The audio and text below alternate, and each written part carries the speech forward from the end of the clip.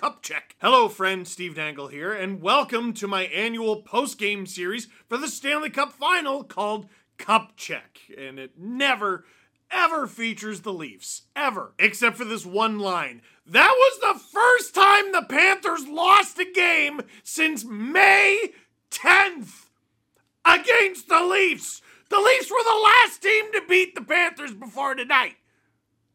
All that to say, Vegas wins Game 1 of the 2023 Stanley Cup Final over the Florida Panthers, taking a 1-0 lead in the series. Before we get into all that, wanna bet? Why don't you make your next bet with Sports Interaction? When the puck drops, Sports Interaction has you covered pregame, live betting on all major sports, and prop bets. Don't forget to go to Dangle's Doozies. Wanna bet? Head to sportsinteraction.com/SDPN and download the Sports Interaction app, but only if you're 19 plus. Please play responsibly. Now, fascinating series, and the second time that I've done a Cup Check video series for a Stanley Cup Final featuring the Vegas Golden Knights. That, of course, was in 2018 against the Washington Capitals, and that was the last time that we were guaranteed to have a first-time Cup winner. Both teams in the Stanley Cup Final had 0 cups in franchise history. That applies again this year because Vegas did not win in 2018, and the Florida Panthers have never won it, even though they went to the Stanley Cup Final in '96. Now, if you've been listening to the Steve Dangle podcast on SDPN, you'll know my thoughts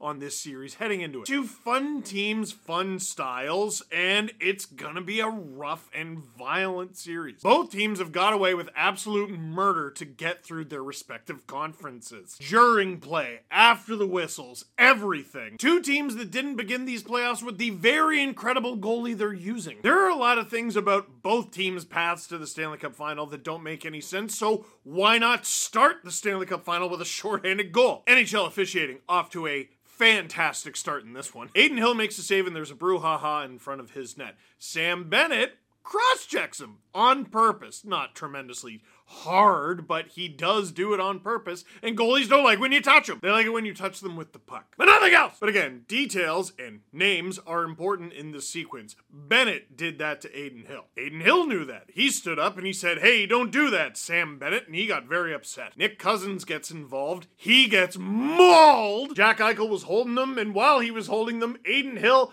punched both Nick Cousins and him in the face. And then no less than 3 Vegas Golden Knights jumped him. So you know who's going to the box? That's right, Nick Cousins 2 minutes for roughing. What? Vegas coming out of that sequence with a power play makes no sense, and they didn't even get the right Panther! So Panthers head coach Paul Maurice, whose ability to whine about every single call is actually something that I admire and strive toward, he gets rewarded with a shorthanded goal. It's Eric Staal, who is still killing penalties at 38 years old, scoring his second goal of the playoffs. Just a second, but it was a big one, and it's 1-0 Florida. By the way, I'm sure you're wondering when Staal's first playoff goal was. It was Game 2 against Boston. My other fun stat on that is that was only Staal's 4th point of the playoffs, and yet this is his second 2-game point streak. After that, Florida and Vegas trade power plays. Vegas kills one off, and then Vegas goes to the power play again, and they say, "Hey, we're the ones who are supposed to score." And funny enough, it actually works out that way. Jonathan Marchessault, who is one of the original 6 Vegas Golden Knights who are still with the team. I always say 5. That's because I forget about Zach Whitecloud because he barely played the first time. He scored his 10th of the playoffs. His 10th, which is ridiculous because he didn't score at all in the first round. He didn't score in any of the 5 games against Winnipeg. He didn't score in the first 2 games of the series against the Oilers. And he has 10 goals in 11 games since. He has goals in 5 of his last 6 games. The dude cannot be stopped. That's a power play goal. And it's a tied game heading into intermission. About halfway through the second period, we talked about how Eric Staal only got his second goal of the playoffs. Shea Theodore with his first! And it was the first of a pair of incidences where the Vegas Golden Knights just made it so that Sergei Bobrovsky, who has been the best goaltender in these playoffs, could not be special. With goalies, they say you gotta be good to be lucky and lucky to be good. You gotta be especially lucky to stop a puck you can't see. And if you take away a goalie's eyes, what's he gonna do other than guess? Not only is Brett Howden in front here, but Bobrovsky's own defender has taken away his eyes. Shea Theodore puts it on perfectly, beats Bob clean, and that's Vegas's first lead of the game. There was a good question I got on Twitter about how Vegas uses the point to their advantage, and I want to talk about it later because obviously that would not be the last time in this game that they did that. Now I cannot talk about Florida tying this up until I talk about the play of the game. It was the best highlight of this game. Aiden Hill with what will probably go down as the save of the year. Florida doing what Florida does to a science, creating chaos and somehow getting everyone to forget what their assignment is and being alone in front. Forget the Vegas defense knowing what their assignment is. Aiden Hill wasn't even in his net. But the best saves, I said the best saves, are born from goalies being in silly goose positions. Look at this save! Look at this! Hanging in the Louvre! Hanging in the Hall of Fame at minimum! They need to, listen, as soon as this series is done, that stick belongs in the Hockey Hall of Fame. I'm serious. Maybe not if Vegas loses. If Vegas loses, you maybe don't want that that stick. But I tell you what, if Aiden Hill is willing, that thing should absolutely go in the Hall. That's ridiculous. And by the way, if you've never been to the Hockey Hall of Fame, because I just realized I grew up in the city where the Hockey Hall of Fame resides, that does not mean it's an all-time artifact. The Hall of Fame has recent artifacts in there, like stuff from the past couple seasons, so that you can go, oh, yeah, I remember that. Obviously, the Hall of Fame is full of lots of old stuff. So here we go. Vegas, they have the 2-1 lead. They've made the save of the year. They're about to head into intermission, into the third period with the lead. Things are going great. The fans are happy. And tell you what, how about I leave my seat just 11 seconds early so I could, go get a snack or go to the bathroom? No. That's where Florida excels. In the final 2 minutes, they have to be the best team in the NHL in these playoffs. Seriously. The final 2 minutes of any frame, they are going to get you. And they're going to get you in the dumbest ways. Florida wins the faceoff. Duclair gets it, just fires the thing on. Fires it on. It hits Zach Whitecloud in the knee, and there's nothing Whitecloud could even do. He tries to pivot. He knows it's about to hit him, and it just hits him because the puck is faster. It deflects past Aiden Hill.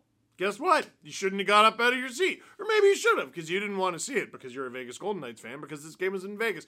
I don't know.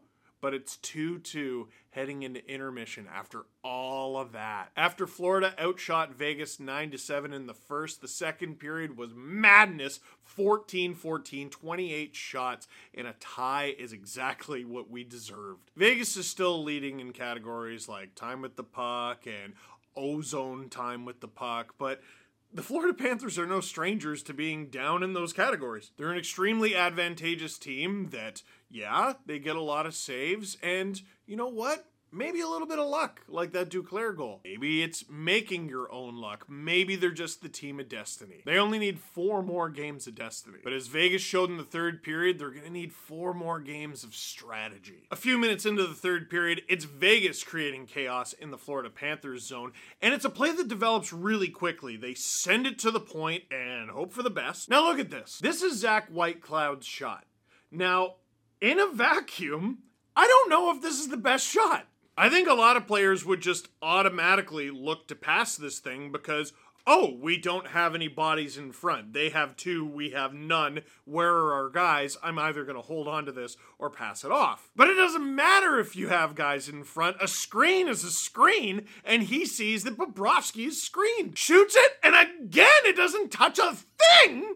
His second of the playoffs as well gives Vegas the 3-2 lead. This would be the eventual game-winning goal. And yes, I know you're dying to know Zach Whitecloud's last goal, the only other goal he scored in these playoffs, was Game 3 against Edmonton. His last point was Game 1 against Dallas. And I specifically said that was the game-winning goal because I feel like a lot of people aren't going to remember it that way because of Mark Stone. This actually comes off of a play where Vegas is kind of starting to take over the game. Stevenson has a wide-open chance. Barbashev was a bat out of hell in this one, and it's fired wide. Vegas holds the line, and they hold on to it.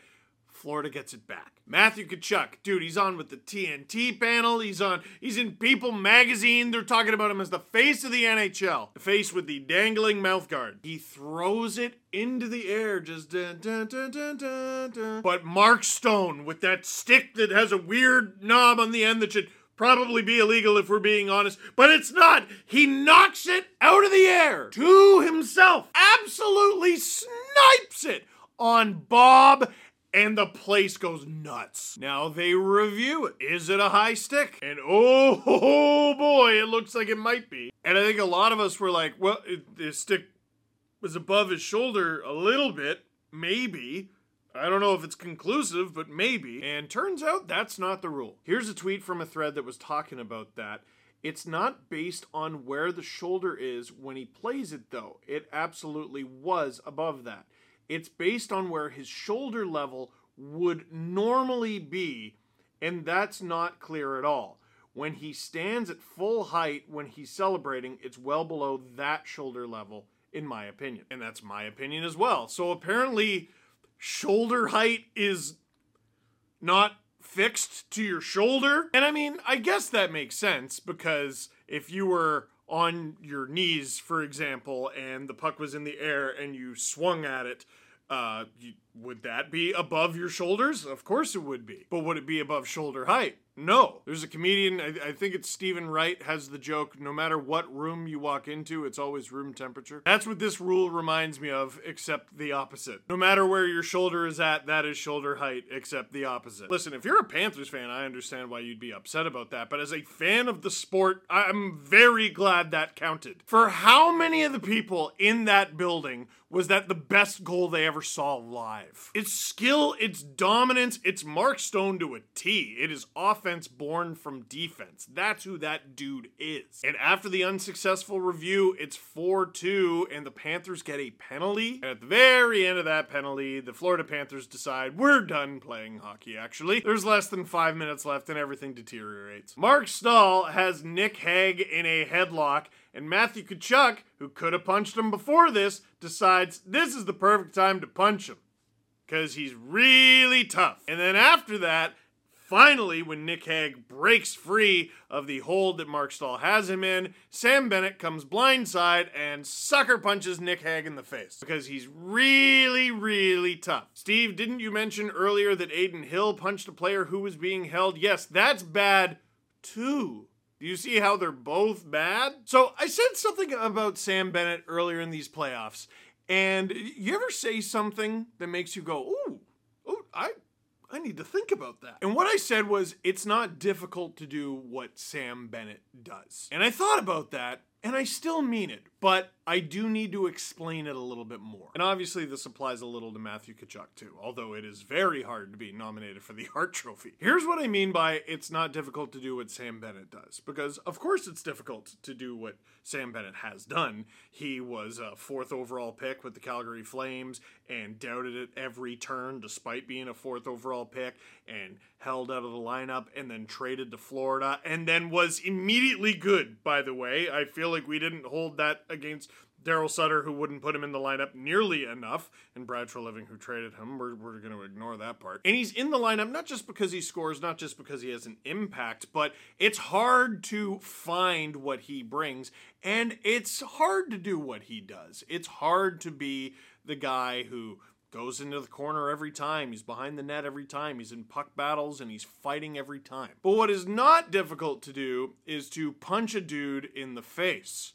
It's very easy to punch a dude in the face. It is so easy to punch a dude in the face that we have created laws and in hockey rules designed to make it so that you're not allowed to punch a dude in the face. Imagine how much easier every sport would be if you were just allowed to punch a dude in the face. Like Nikola Jokic in the NBA with the Denver Nuggets. They're up 1-0 in the NBA final, and he goes up for a layup. What if, instead of figuring out how to defend Nikola Jokic, like how to find a way to do that strategically, imagine how much easier it would be to simply punch him in the face. I was watching the FA Cup final today. Man City versus Man United.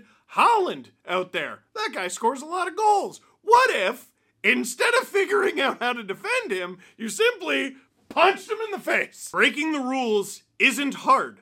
Breaking the rules is easy. Playing within the rules is hard. So that's what I meant by it's not hard to do what he does. Vegas adds an empty netter. It's Riley Smith against the Panthers. Lol.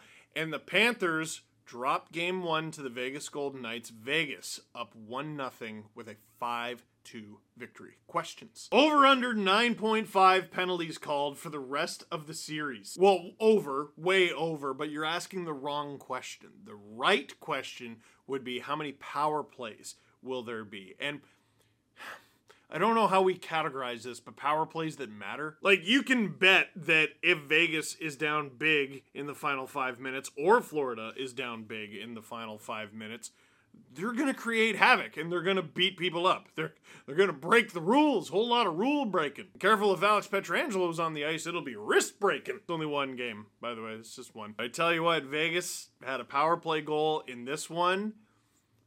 It usually dries up in a playoff series around game 3, game 4, and what we've seen in recent Stanley Cup finals, just anecdotally, those power plays go away after about game 2. About game 2, dude. You gotta... If you're gonna draw some penalties, you better do it next game because it's over. This is what I was talking about. Is it me, or did Bob have issues seeing through traffic with Vegas, and is that something they could exploit like the Leafs did against Vasilevsky in the Tampa series? So that was a thing. The Leafs generated the right traffic in front of Andrei Vasilevsky, and they hustled hard in front of the net, and that's how they were able to score. But as we saw with the Zach Whitecloud goal, and to a lesser degree the Shea Theodore goal, it wasn't about traffic in front necessarily. Not an abundance of it. Even on the Theodore goal, it was one guy. With the Leaf strategy against Tampa, I think it was about creating traffic in front. With Vegas against Florida, at least in game 1, I think it's shot selection. Their D are very clever, or at least they were in this game, with where they place it, but also when they choose to release it. Because Bob didn't see either of those things. He was late reacting and guessing. Really difficult to execute, though. And that was Theodore's first of the playoffs, Whitecloud second. I don't know if we can count on that consistently going through this series. And if I'm Paul Maurice, that's probably what I'm trying to preach to the guys. Like, I don't think they're going to get 2 goals from their D again. So that is it for this first edition of Cup Check in 2023. Thank you very much for watching. Click like if you like this video. Click subscribe if you really liked it. Tell all your friends. See you after game 2.